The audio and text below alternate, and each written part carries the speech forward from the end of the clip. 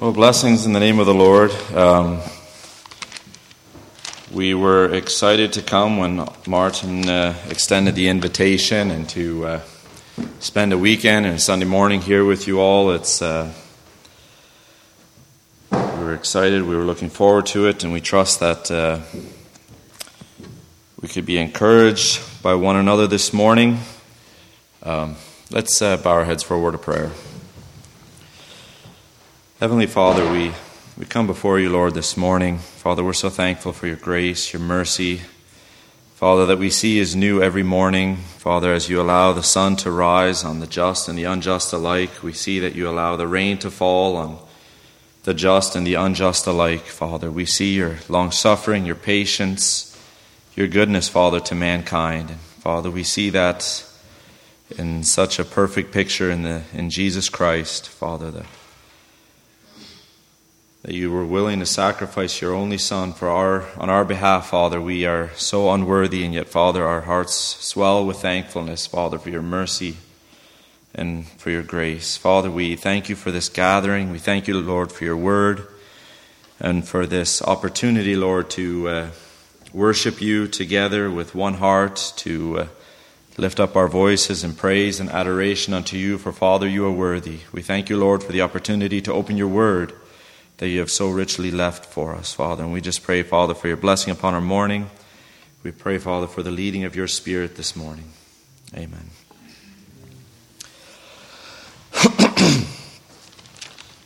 Open your Bibles to Ephesians chapter 6. There's a portion of Scripture here that I would like to take a look at this morning.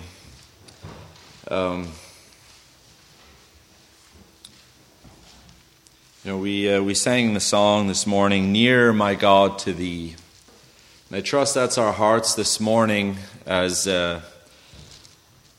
we've gathered here, that our heart's desire is to draw near to the Lord, to walk in a closer relationship with Him, to understand Him, His will, just a little bit better than we did before. We're such a privileged people. I've shared this back home many a time. When you look over the course of history, and I'm not sure how many are interested in reading history. I find it quite fascinating. And you look over the course of history, and you see the day that we live in, where we have such ease of access to God's Word, in a language that we understand, in a translation that we can have full confidence in, without the problem of, at least with the majority, without the problem of, illiteracy, where we can take it, we can read it, we can understand it. We are a blessed people, considering the time that we live in, that we have, that, God has been so faithful in providing us so richly with what we need, as far as His Word, and being able to just take it and understand it as far as the language goes. We have a few individuals back home that for whatever reasons they in their growing up years, they never learned to read, and much less read the English language.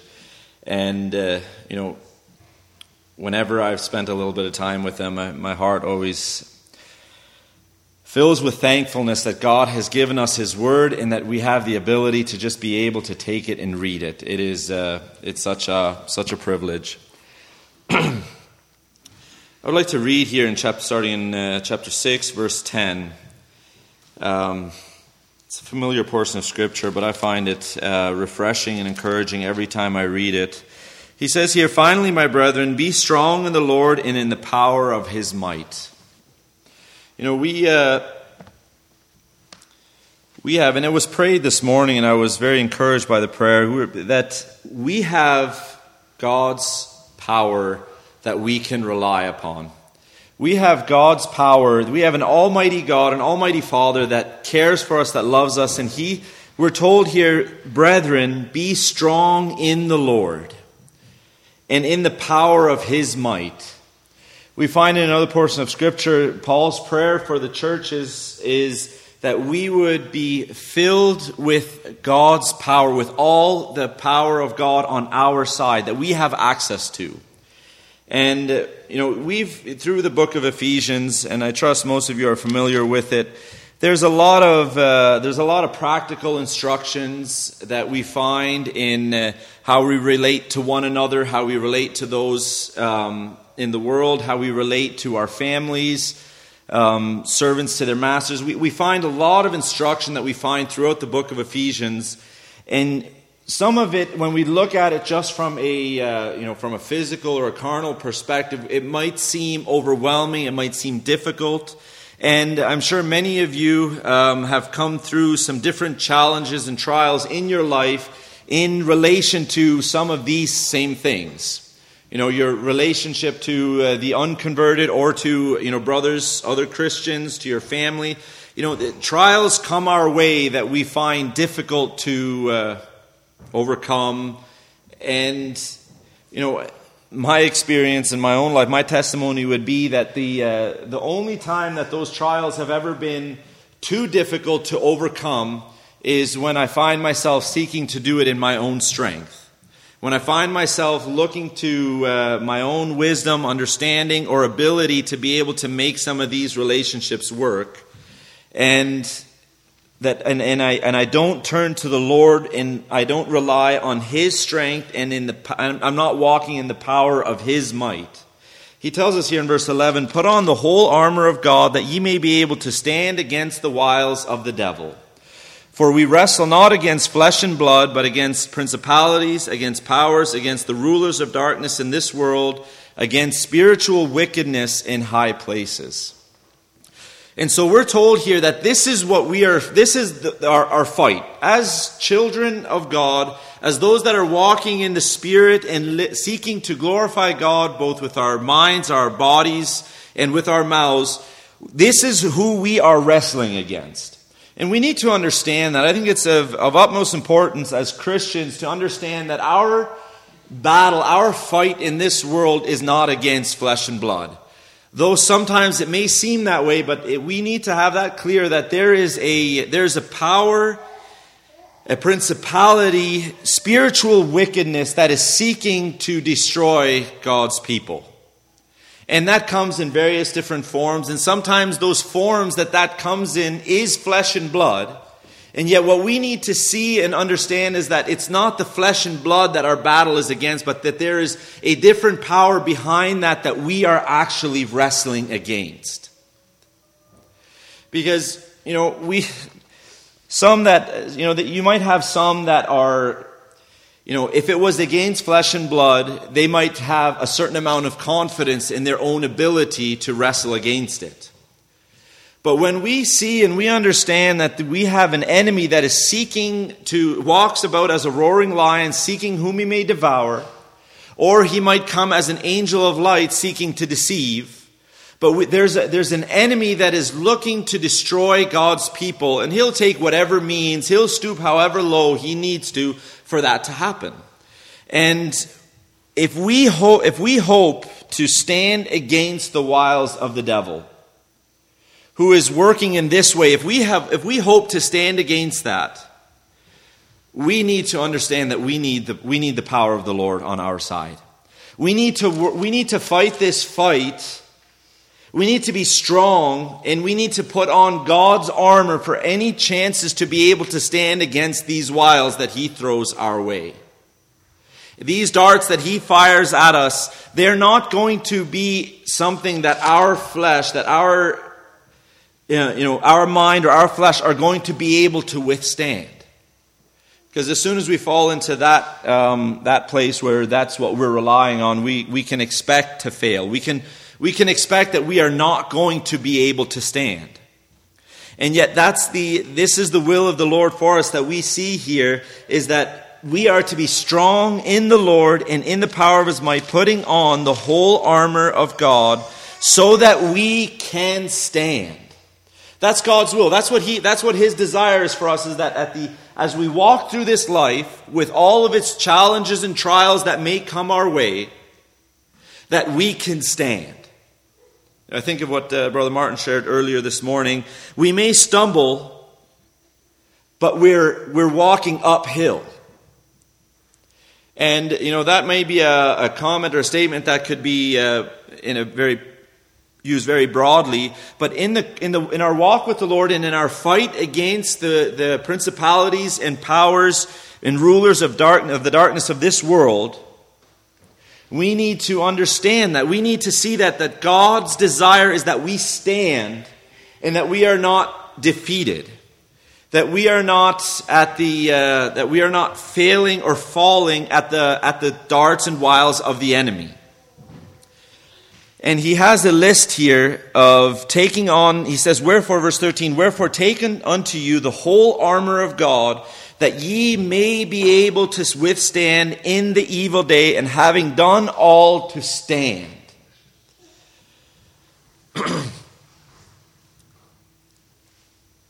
This is God's will for us. This is God's will for the church, for his people, is that we would stand. We look in the Old Testament, and we see multiple accounts and occasions where you have God leading his people against absolutely impossible odds.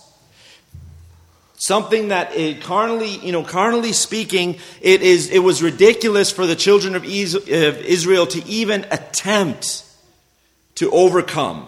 When you see them coming out of Egypt and you see them coming into the promised land, and you have all of these different armies and all of these different kings and cities, fortified cities, that this bunch of slaves are now going to seek to overtake, and without the hand of the Lord being upon them, you see that they would have never made it. And you have examples of that over and over again. You see Joshua leading the people of Israel against the fortified city of Jericho, who some years earlier, when the 12 spies were sent to the city of Jericho to spy it out, they came back with a report saying, we were as grasshoppers in their sight. There's no chance. Turn back. Go back to Egypt. Forsake this. 10 of the spies said, forsake this way. Go back to Egypt, because this is sure death to seek to overtake these cities. And you had 2 faithful that were saying, in the power of the Lord, in the might of the Lord, we can overcome them.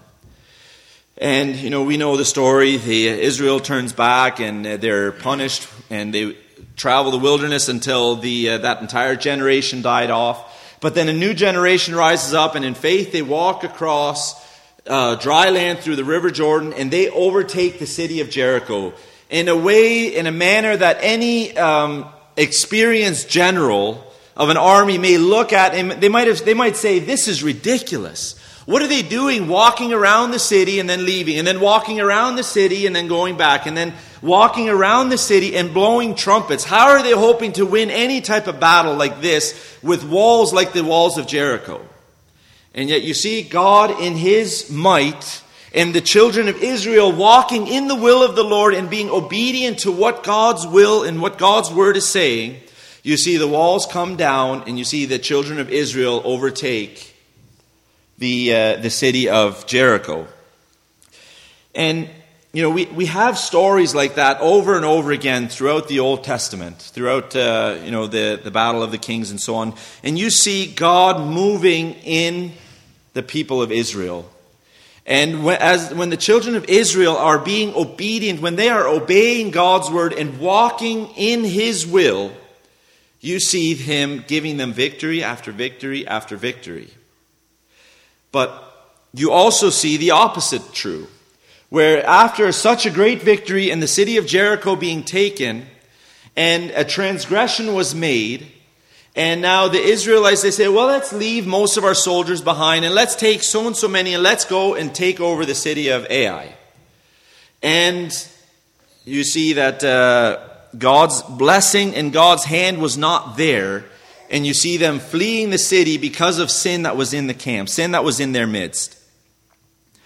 But you see here, God's will is that his people would be victorious. That God's people would be that they would overcome the wiles of the devil, and that they wouldn't always be a people that are down and defeated.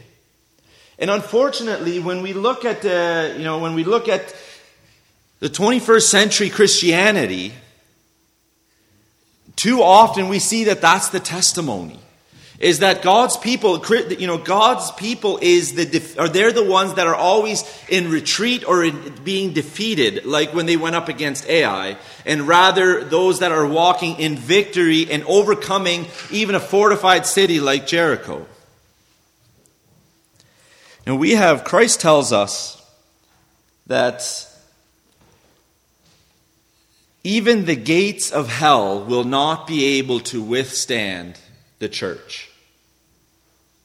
Even the gates of hell will not be able to withstand the church. And I often, I would read that, and my initial thought to that scripture was, so if we put on the whole armor of God and we're ready to defend ourselves, when the gates of hell come at us, we'll be able to withstand it. But gates are never an offensive. Gates in a city are always a defensive, never an offense. And so when we see and when we hear the words of Christ saying that the gates of hell will not be able to withstand God's army, God's people, he's not talking about God's people being on the defense and withstanding the gates of hell, but he's talking about God's people coming in and storming Satan's kingdom in his power and his might, and that the gates of hell will not be able to withstand it.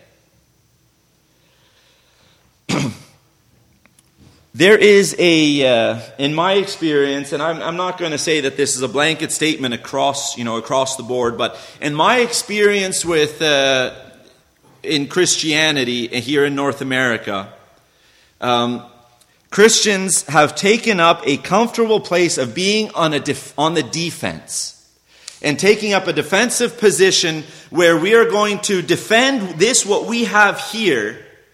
This little, whether it be our church or this community or our family, whatever it may be, but we're going to take up a defensive position so that when Satan comes to attack, we'll use the armor of God and we will, to be able to protect this and be content with that. And I think that the church does a great disservice to the power and might of God when we take up that position. We're given here, armor,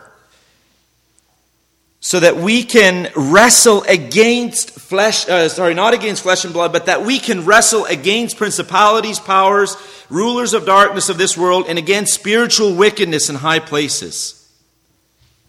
We're given this armor so that we can wrestle against it. And we look at look at the different armor, and he's giving us here a picture of a soldier of their day that would have been decked out in the full armor of a breastplate and a shield and a helmet and having his feet protected, and he has all of the protection, his loins protected, but then he's also given a sword. And so we know that Satan, our enemy, he's going to come and he is going to attack God's people. He is going to seek to destroy what God has created. We know that that's going to happen. And we have all of this different armor so that we can put on to protect ourselves from those attacks. But the beautiful thing is that God didn't just give us a shield in this armor, but he gave us a sword. And he gave us a sword, and he says it's the sword of truth, which is the sword of the Spirit, which is the word of God. And he has given us this book right here, the Word of God. He has given us this so that we don't always have to live in that position of a defensive, but that we can take God's Word and we can go and we can storm the gates of hell in the power and might of God. These are things that God has given us. These are weapons that God has given us so that we as God's people could be effective for God's kingdom. So that we as God's people could move God's kingdom forward and not always be trying to keep ground and not lose ground, but rather that we could gain ground in this spiritual battle that we are facing in this world. And unfortunately, we live in a time, and one of the wiles and darts of the enemy is distractions in this world. That's one of the great tools that Satan has been very effective in using, is distractions.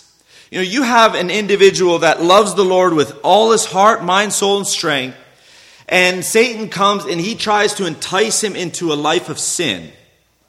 And if he is faithful in studying God's Word and in spending time in prayer and in evangelizing, I would trust that would be a fruitless endeavor for Satan to try to lead him into some sort of gross immoral sin. But what we find where he has been so effective is in distractions. Distractions in this world that are not necessarily bad and they're not necessarily good. Things that that can easily take our mind and our focus off of the fight and the battle that we have before us and be busy about all these other things of life. And these are things that we are all, especially in a culture of prosperous North America, that we are all very susceptible to. Very easy that we can be distracted in this North American culture that we live in. And, my mind goes to a scripture where any man that entereth into a warfare, anybody that goes and takes up the call of a soldier and goes off to fight in a war, he is not going to be entangled in the affairs of this world. He's not going to be out on the battlefield and be concerned about the things that are going on over there.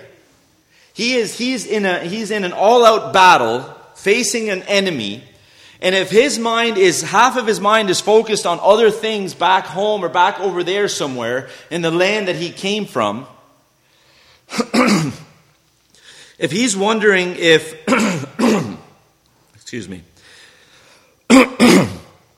if he's back there and if his mind is distracted with, I wonder how my field is doing back home. I wonder if the man that I set over my field, if he's keeping the weeds out, if he's making sure that this is okay, if my house is in order, if all of these things are happening, if he's concerned about all of that, and his mind is not intent and focused on what is going on before him, good chances are that the enemy will smite him.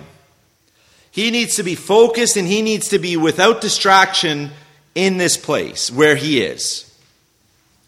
And that's the picture that we have, that God gives us of the battle that we are facing, this place this fight that we're fighting, is that we cannot be distracted and entangled in the affairs of this world, because our heart needs to be single towards the Lord, and because that's where that we need to see the enemy, these powers and principalities and rulers of darkness in this world, and we need to see that this is the fight that we're fighting.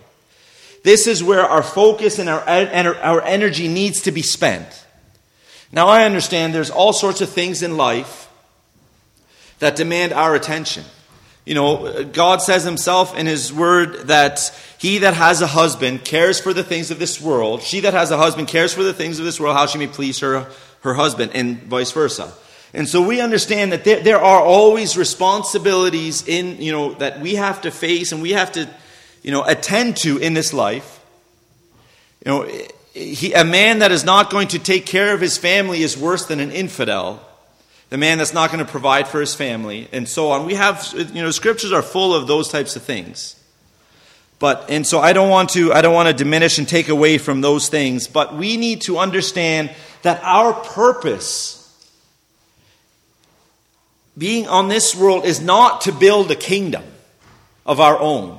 Our purpose in this life is not to create the best family and to create the best business, and that's not the purpose of our life here. Thank you, brother. But our purpose here is to build God's kingdom. and to fight this fight that God has set us here to fight. To seek to, as has been shared this morning, to encourage those around us, to encourage our brethren, to edify one another in love. That's a part of this, because we know that if Satan is seeking to attack me, I can be just as confident that Satan is also seeking to attack my brethren. And that we as brothers and sisters, we encourage, edify, build one another up, strengthen one another in our most holy faith. But it also doesn't stop there.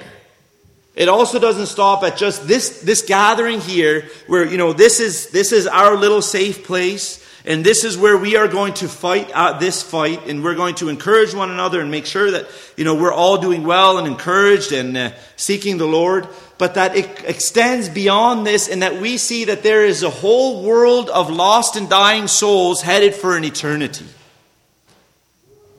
That Satan will want nothing more than to keep them in the place of, whether it's sin, whether it's some type of blindness, but whatever state that they're in, that Satan is going to do whatever he can to seek to keep them in that place.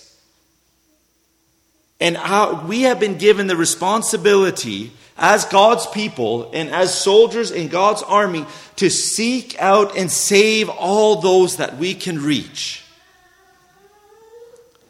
We see here, if we continue reading, after he shared his the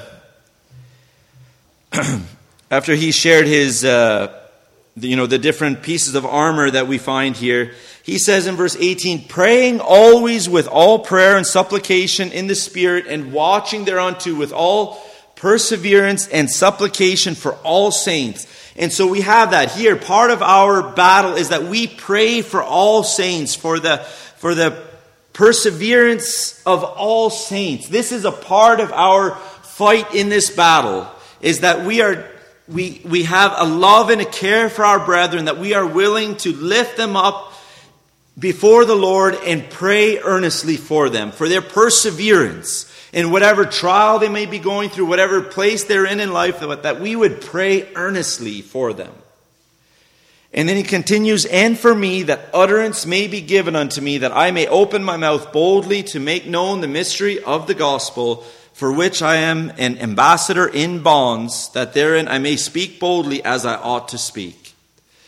And so you see, God's will for his people is that we pray for the saints, that we pray for those that are that we know are faithful and love the Lord, that we pray for them earnestly and faithfully, but that we also, you see the Apostle Paul in prison for preaching the gospel. He's in bonds for preaching the gospel. We see the same. We see his same heart in his letter to the Colossians, where he is in prison for preaching the gospel, and his prayer request for the churches is that they would pray that a door of utterance would be opened unto him, that he could further preach the gospel. And if we see that this is God's heart, this is God's will for his people, is that this is the heart and mind that we as God's people would carry. Paul testifies of him and his group of companions that he believes that he has the mind of Christ. And I think his life and his testimony would testify of the same thing. But that's the same mind that we as God's people need to seek the Lord to have as well, is that mind of Christ. Where when you are suffering for the sake of the gospel, that wouldn't discourage you, but that you would continue to press on for the sake of the gospel. That you would continue to minister regardless of what you face. You have someone like the Apostle Paul and other brethren that have suffered the same thing since. In the last 2,000 years, many brethren have suffered many of the same things, where they were imprisoned for the sake of the gospel, and their heart's cry was that they would find more souls to reach. I don't want to diminish from that prayer, and so I'll be careful how I say this, but I've heard many brethren pray that God would open up a door of utterance. And yet what we find is when Paul prays, when Paul is asking for that prayer, when Paul is asking that the church pray for him in that way, he's in a very different circumstance than we find ourselves in today. You find Paul, the Apostle Paul, you find him in prison, chained up like a criminal, without access to the outside world, except by letters and perhaps some visits. And his prayer is that a door of utterance would be opened up to him. An opportunity to come across a soul that has not heard of Jesus Christ, that would open up to him so that he could share Christ with him. That he could share the good news of Jesus Christ, that his soul could be saved if he puts his faith in Christ. This is what Paul wanted. This is Paul's heart cry that to the church, is that pray that this opportunity would open up for me. You don't see Paul, either here in Ephesians or in Colossians, you don't see Paul instructing the church to pray that for them. And it's because we live, from when we leave this the church building here this morning, you have opportunity to go to any of the neighbors, you have opportunity to go into a grocery store, into any place of business, any just people that you meet across on the streets. As we were pulling up to come here to the services, a building somewhere over here, lots of vehicles there, it looked like there was a lot of people there. I have no idea what that was. But opportunity and doors of utterance are open to those that are walking freely all around us. And so, like I said, I don't want to, if your prayer is that the Lord would open up an opportunity to share the gospel with one that has an open heart, I don't want to take away from that prayer. I hope I'm not being misunderstood. But what we need to see is that opportunity is abounding all around us. And to open our mouths for Jesus Christ. And the only thing that gets in our way, most of the time, is the flesh that we have to deal with regularly. This is what we find as a hindrance. It isn't opportunity, but it's usually, and this is something that we are all have to deal with, is a willingness to stand out and for Christ, a willingness to be put to mockery for the sake of Christ. We don't have to worry about, for the most part, physical persecution. We don't have to worry about being thrown into prison for testifying of Christ. In most cases here in North America, the worst thing that we have to worry about is people ridiculing us and putting us to shame. That's for the most part, and rejection. That's about the worst that we have to face.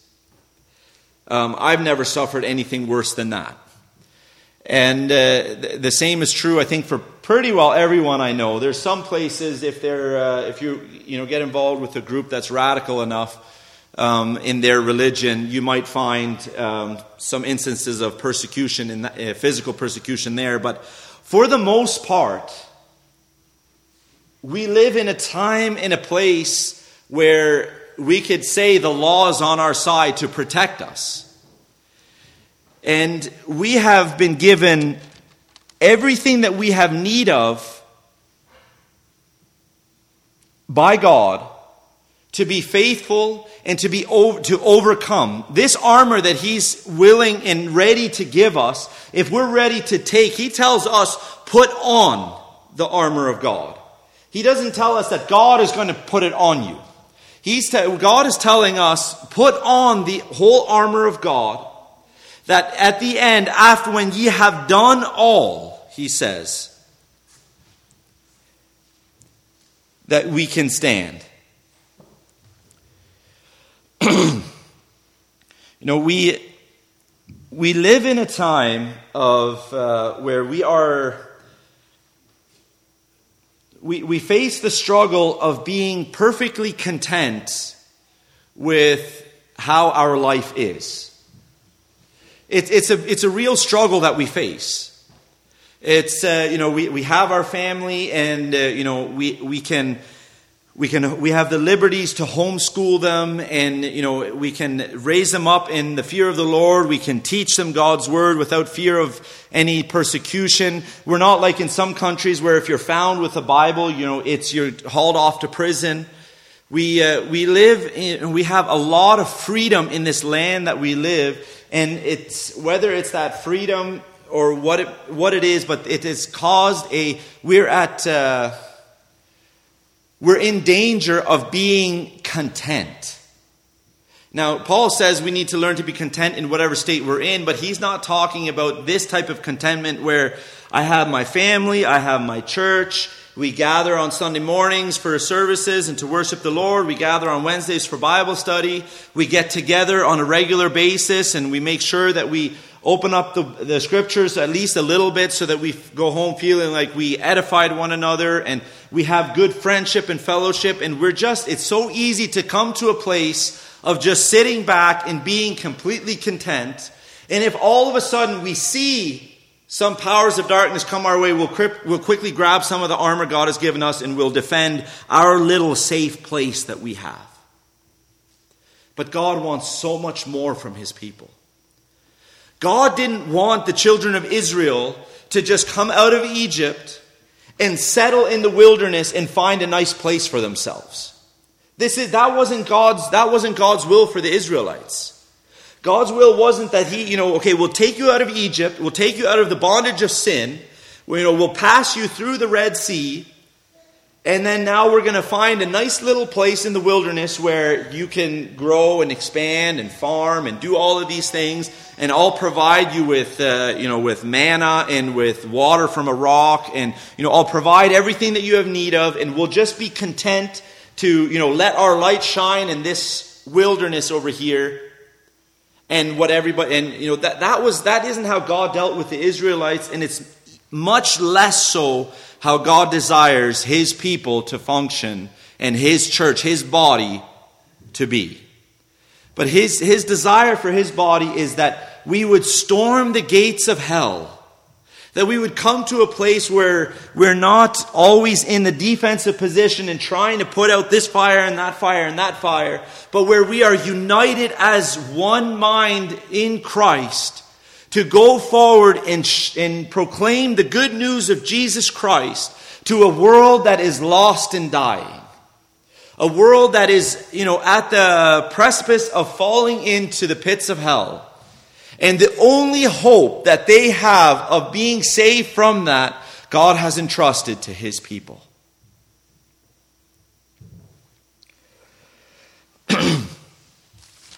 It's not very complicated. It's not very complicated, but like I said, we have something that we need to deal with, and that's our flesh. And when I talk with brethren back home, and I just we get into a discussion of evangelism and sharing the gospel, and whether it be at the workplace or with unsaved family members and so on, I've watched a steady decline. And this, I'm not sharing this to put down any of my brethren. They love the Lord, and they're seeking to glorify God in all that they do. But there seems to be rather than an increase of a burden for the lost, there seems to be a tendency amongst God's people that after walking with the Lord and for so and so long, being a Christian for so and so long, the burden seems to diminish instead of grow. And I think this is again one of the tactics of the devil, and just a complacency, just a contentment to be in this little safe place that we've created for ourselves. I think of the church back home, and we're at 20 to 25 families, and the fellowship is sweet, and there's a love for one another, and we're seeking to grow in that, and it's so easy to be content in that place. But I'm not sure many of you have probably heard it, but as the saying goes, Christianity is a lot like, or the Christian church is a lot like manure. You pile it up in one place, and over time it begins to stink. But you spread it across the field, and it fertilizes and causes things to grow. And as I'm looking at the scriptures and looking at North American Christianity, my fear is that the Church of Jesus Christ in North America is instead of being that fertilizer, it's beginning to stink. Because we're just content here. And then when you're just focused inward like that, then we start wondering, we start looking at brethren, and it's like Satan has a way of causing some type of contention. And so now we start putting out fires in our little safe place rather than seeking to put out the fires of hell all around us. In Romans chapter 12, we have 11 chapters of the most in-depth exposition of the gospel in the first 11 chapters of Romans. And then in chapter 12, verse 1, I think it's just such a fitting place where to share these words where he says, I beseech you therefore, brethren, by the mercies of God, that ye present your bodies a living sacrifice, holy, acceptable unto God, which is your reasonable service. At the end of all of it, when it comes to our walk with the Lord, when it comes to our salvation, Jesus Christ, taking our sins upon himself, while he hung on that tree, taking the judgment of God that we deserved and giving us an opportunity, a clean slate, and, taking our sins as far as the east is from the west and into the depths of the ocean where it will be remembered no more. That's what Christ did for us on the cross and gave us while we were yet sinners, unlovely. Christ loved us enough to take that upon himself that we could be reconciled back to God. This is what the gospel is. This is what it entails, is that we, as wretched sinners and deserving all the fire and brimstone of hell, being given an inheritance incorruptible that fades not away in place of that for nothing that we have done. It is only reasonable that we present our bodies, these bodies that we now have, this flesh that we have been left with here as we walk this world, as we go about our days, that we would present this body a living sacrifice. The scriptures say that the old man has been crucified with Christ. That means that this flesh, Johny Driedger, whoever he was and whatever he was before, doesn't matter anymore. None of it. Not his thoughts, not his reputation, not his preferences. None of those things. None of those things matter anymore.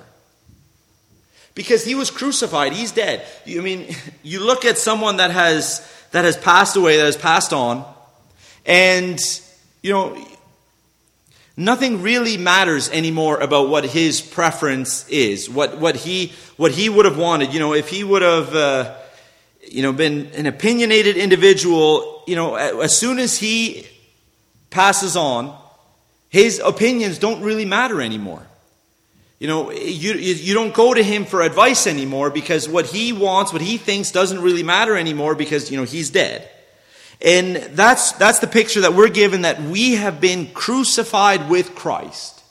And so any of ourselves don't matter anymore. But what matters is Christ. And so this body that we're left with, the owner of this body is dead, and it's now being occupied by Christ. And so this body is now to be presented as a living sacrifice. Something that is wholly given unto the Lord. Not my own, but the Lord's. And as soon as we can come to that place as God's people, then any of the reasons and any of the hesitancies to be faithful ministers of God's word and to go out and to share the love of Christ with those around us any reasons not to disappears. Because whether it's physical persecution, whether it's even persecution unto death, this body is ready to be sacrificed for the sake of Christ. Whether it's being rejection of either family or old friends, that doesn't matter anymore because this body is ready to be sacrificed.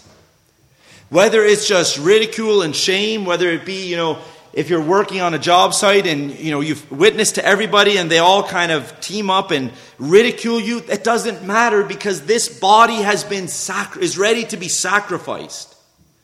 It's, when somebody mocks me when I've shared the gospel with them, it hurts Johny Driedger. But Johny Driedger has been crucified. So if it hurts him, it doesn't matter. He's dead anyway. And so this is, verse 2 here, he says, "And be not conformed to this world, but be transformed by the renewing of your mind, that ye may prove what is that good and acceptable and perfect will of God." This is what God's will is for his people, is that we come to this place. That we come to this place of serving the Lord with our whole heart and with our entire body, understanding that this body has been crucified, and so it doesn't matter what becomes of it.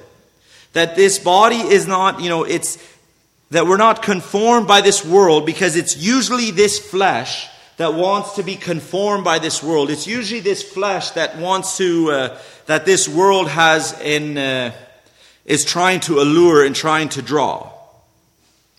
But when our minds are renewed and we can prove what is that good and acceptable and perfect will of God, that's the place God wants to see us at. And to bring it, and so for that to happen, we need to, back to Ephesians chapter 6 here, we need to understand that we need to be strong in the Lord.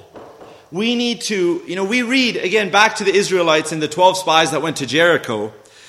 We can look at that, we can read the account, and we know God promised them, look at the mighty hand that God took them out of Egypt with.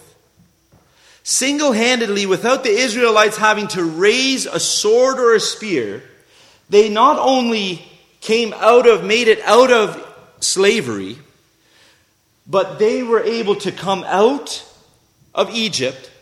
They plundered Egypt. They came out rich. And the entire Egyptian army was destroyed. This is the hand of God. This is the might and power of God.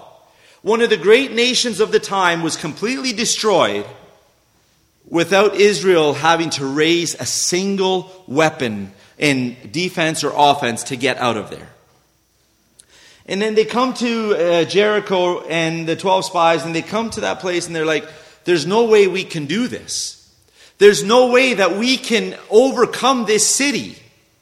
They were slaves. They were going through affliction. And they were oppressed as a people. And so it's not like their morale was high and they were ready to rise up and fight and rebel against Egypt. When Moses first comes to Pharaoh and Pharaoh rejects Moses' words and then he puts a heavier burden on Israel, they're not like, well, it doesn't matter, let's continue, we can still do this. They're like to Moses, why'd you have to do this to us? Why'd you have to put even more burden on us? So it's not like they were in a place where they were ready to rise up and fight, and yet God still took them with his mighty hand, took them out and sustained them all the way to the river, Jordan. And now they come to there and they're like, no, you know what? There's no way we can do this. We cannot overcome this battle. They weren't coming and being strong in the Lord and in the power of his might. And so when we come to that place, we see when God has taken us out of our sin, varying degrees to the different individual in this room that has been saved, but we see, regardless of the state of sin that we were in, whether it was worse than some others, but God is not limited. God's grace was never limited to the excess of sin. But God was, by his power, able to save to the uttermost.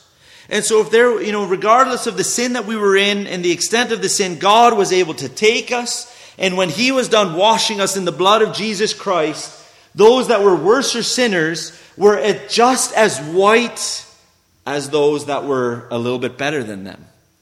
And so that's the power of God. And we see such amazing power and might that God was able to save us from the clutches of Satan and from the kingdom of darkness into the kingdom of his dear Son. It's amazing and glorious, the salvation that God wrought in those that have put their faith in him.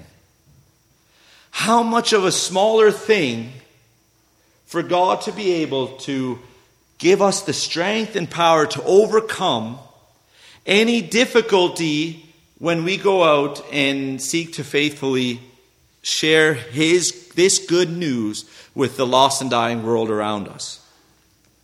And yet, in the same way that Israel was overcome by the obstacle that was directly before them, they forgot what God did back in Egypt, and they allowed their flesh to to overtake them. And that's the unfortunate reality so often in the lives of Christians, is that regardless of this amazing salvation, and it's whenever somebody gets saved and, there's a baptism and, the gospel's being preached and, every Christian, the testimony is usually every Christian is refreshed and renewed and ready to go out and share the gospel wherever they go. This was glorious, the salvation that we again experienced with a brother or sister. But then the weakness of our flesh comes in when we're actually faced with it. When we're actually face to face with an individual that is likely going to reject the message that you have to share and will ridicule you openly to all those around. And then, the reality of your flesh rises up again. It's the same situation, but we need to understand that same God that he's just as mighty, the same God that was mighty to save, is still mighty to give us the strength and the power to put on the whole armor of God, and having done all, to stand. I think of, mine goes here to 2 Timothy.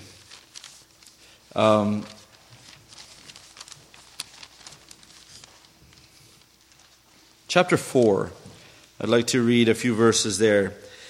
2 Timothy chapter 4 verse 1. I charge thee therefore before God and the Lord Jesus Christ, who shall judge the quick and the dead at his appearing and his kingdom, preach the word. Be instant in season, out of season, reprove, rebuke, exhort with all longsuffering and doctrine. For the time will come when they will not endure sound doctrine, but after their own lust shall they heap to themselves teachers having itching ears. And they shall turn away their ears from the truth, and shall be turned unto fables. But watch thou in all things, endure afflictions, do the work of an evangelist, make full proof of thy ministry. And so this is the Apostle Paul's encouragement and charge to Timothy, who was a minister of God's word. And now Paul says in verse 6, for I am now ready to be offered. Paul, he in other letters, he wrote that he was torn between two. He was in a strait betwixt whether to depart, which is far better, or to remain, which would be better for the church. But now he says, I am now ready to be offered, and the time of my departure is at hand. The Apostle Paul, he has fought. He has run the race. He is now at a place in his life where he says, now I am ready to be offered. He said, I have fought a good fight. I have finished my course. I have kept the faith. And so he's bearing testimony of his life and his ministry. He's bearing testimony of what he has done. And, I've heard over the years people comment on on Paul being a proud man, that he had an issue of pride. And I would dare say that most of the time when people, if anybody has an issue with Paul making a claim like this, where he looks at his life and he says, I have fought a good fight. And they might say, well, that's kind of proud for Paul to say that. And usually the reason that an individual would feel that way is because they themselves would be convicted, because they would have to look at their own life and say, I have not been fighting a good fight. I have not finished a good course. They might say, I've kept the faith, but they would most of Christianity today would not be able to confidently say, I have fought a good fight. I have finished my course, the course that God set before me. I have finished it, so I am now ready to depart. But unfortunately, most of Christianity today would look at their life and they say, well, I was way too busy with this, with that. I was too distracted with this thing over here. And I did not give enough time, attention, and effort to the ministry that God would have seen me do. But Paul, he is exhorting, he is charging young Timothy at this point and telling him, Timothy, this is what I am charging you to do. And the Apostle Paul could charge Timothy confidently with this, because this is exactly what we see throughout the life of the Apostle Paul. And then he says, I have fought a good fight, I have finished my course, I have kept the faith. Henceforth there is laid up for me a crown of righteousness, which the Lord, the righteous judge, shall give me at that day, and not to me only, but unto all them also that love his appearing. To all those that love the appearing of Jesus Christ, he is ready and willing to give this crown of righteousness. He is ready to take this crown, and he is ready to say to those that love his appearing, that has walked faithfully and fought a good fight, to say, well done, thou faithful servant. Well done. And I trust that the heart of every one of us that have been saved, that have been redeemed, that our heart's desire is that we would hear that, and that we would have that testimony at the end of our days, whether it's at an old age or whether it's at a time of martyrdom, wherever it might be, that we would be able to with confidence say, I have fought a good fight. But that is not going to come by chance. That is not going to come just by, us keeping ourselves busy and distracted with the things of this life. And then one day when God comes with an audible voice, then I'll be ready and faithful to go and minister. But where we see scriptures like Ephesians chapter 6, where we see the Lord speaking to us and telling us, put on the armor that God has provided.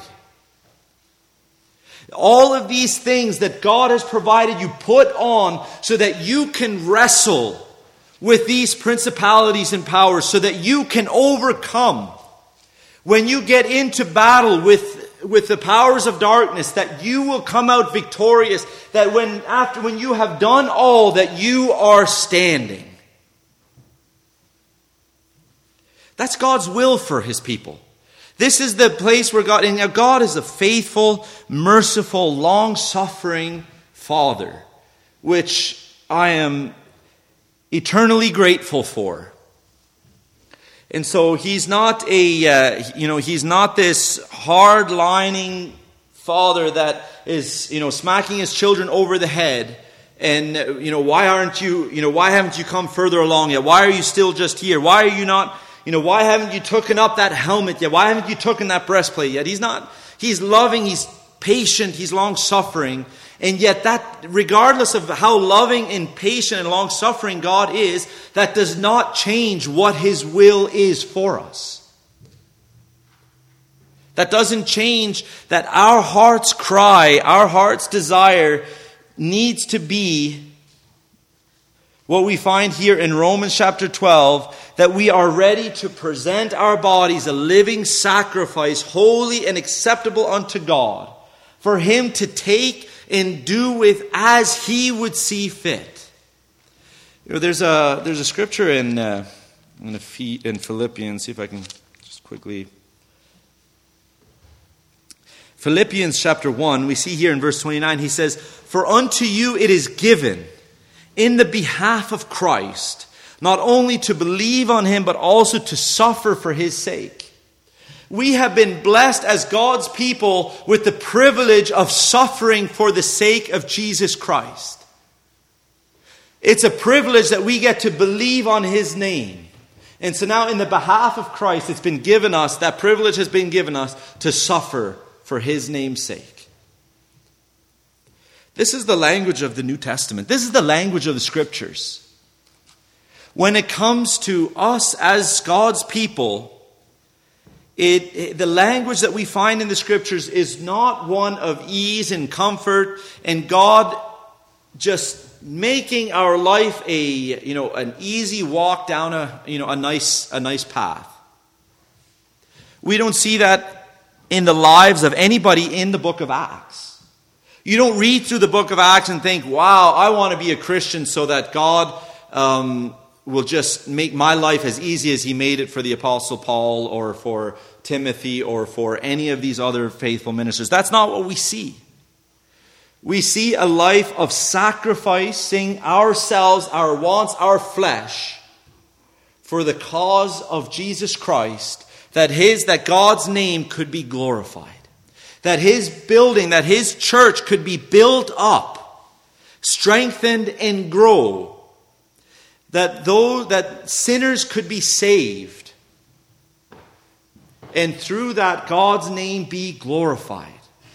That's what, and whatever it takes to bring that to pass, whatever it takes to make that happen, because our ease of life is not important because this old man has been crucified, and so now it's Christ living in us to further his glory and the glory of God, not a life of comfort and ease that we find so tempting in North America.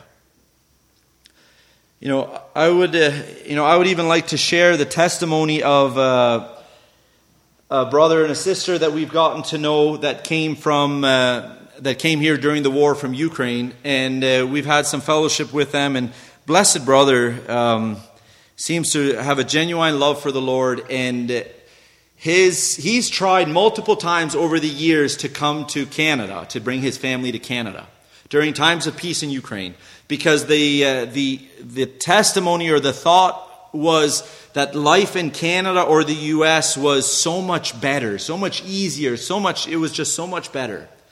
And his testimony of having been here now for 4 months, I'm not sure exactly, it could be longer, but his testimony now is that there is a darkness here that is fueled by the desire for riches and comfort and ease. That men and women that had left Ukraine, years ago, as faithful, God-fearing people that he met with now since he's been here, and has found them to be having no care or desire for the things of the Lord, but having giving themselves fully to making their life here in Canada as easy, comfortable, and prosperous as possible. And he said it's something that that the common people in where he comes from it's just not that the opportunity is not there. And so the danger and temptation isn't there because of the lack of opportunity. And his testimony was, last time I spoke with him, was that if things went back to normal, their initial plan had been to come here and seek to gain Canadian citizenship and move to Canada. But their hearts and eyes are now set back home because they just feel that this is a dangerous place to raise children to fear the Lord, because there's such a lack of trust in the Lord because materialism and possessions are so free and abounding in this country that we live in. And so we get distracted by these things as God's people, and God's calling us to be single-eyed to him and to give all that we have for him. laying down our flesh and any wants and desires of our flesh for the sake of His gospel and the furtherance of His kingdom, regardless of what the cost and expense may be for us.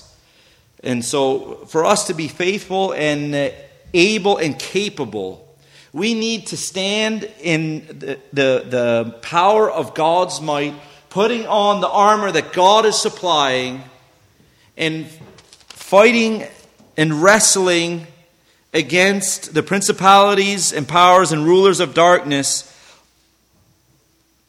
that we may be able to withstand in the evil day, and having done all, to stand in God's power, in God's might. We'll find in our own strength, we'll find ourselves failing and futile and weak, but God has provided all that we have need of. We don't need to look to great men of history like the Apostle Paul or the Spurgeons and Finneys and all of these great men that we read about and we marvel at their faithfulness and so on. We don't, because God has all power sufficient to create that same thing in every one of us. If we will but find ourselves at that place of putting all at the foot of the cross, leaving the old man there, and walking in the power of God's might, seeking to advance God's kingdom in every aspect of our lives. That was what the Lord had laid upon my heart. I trust that God can use that to encourage you, to glorify Him in all that you do. God bless you all.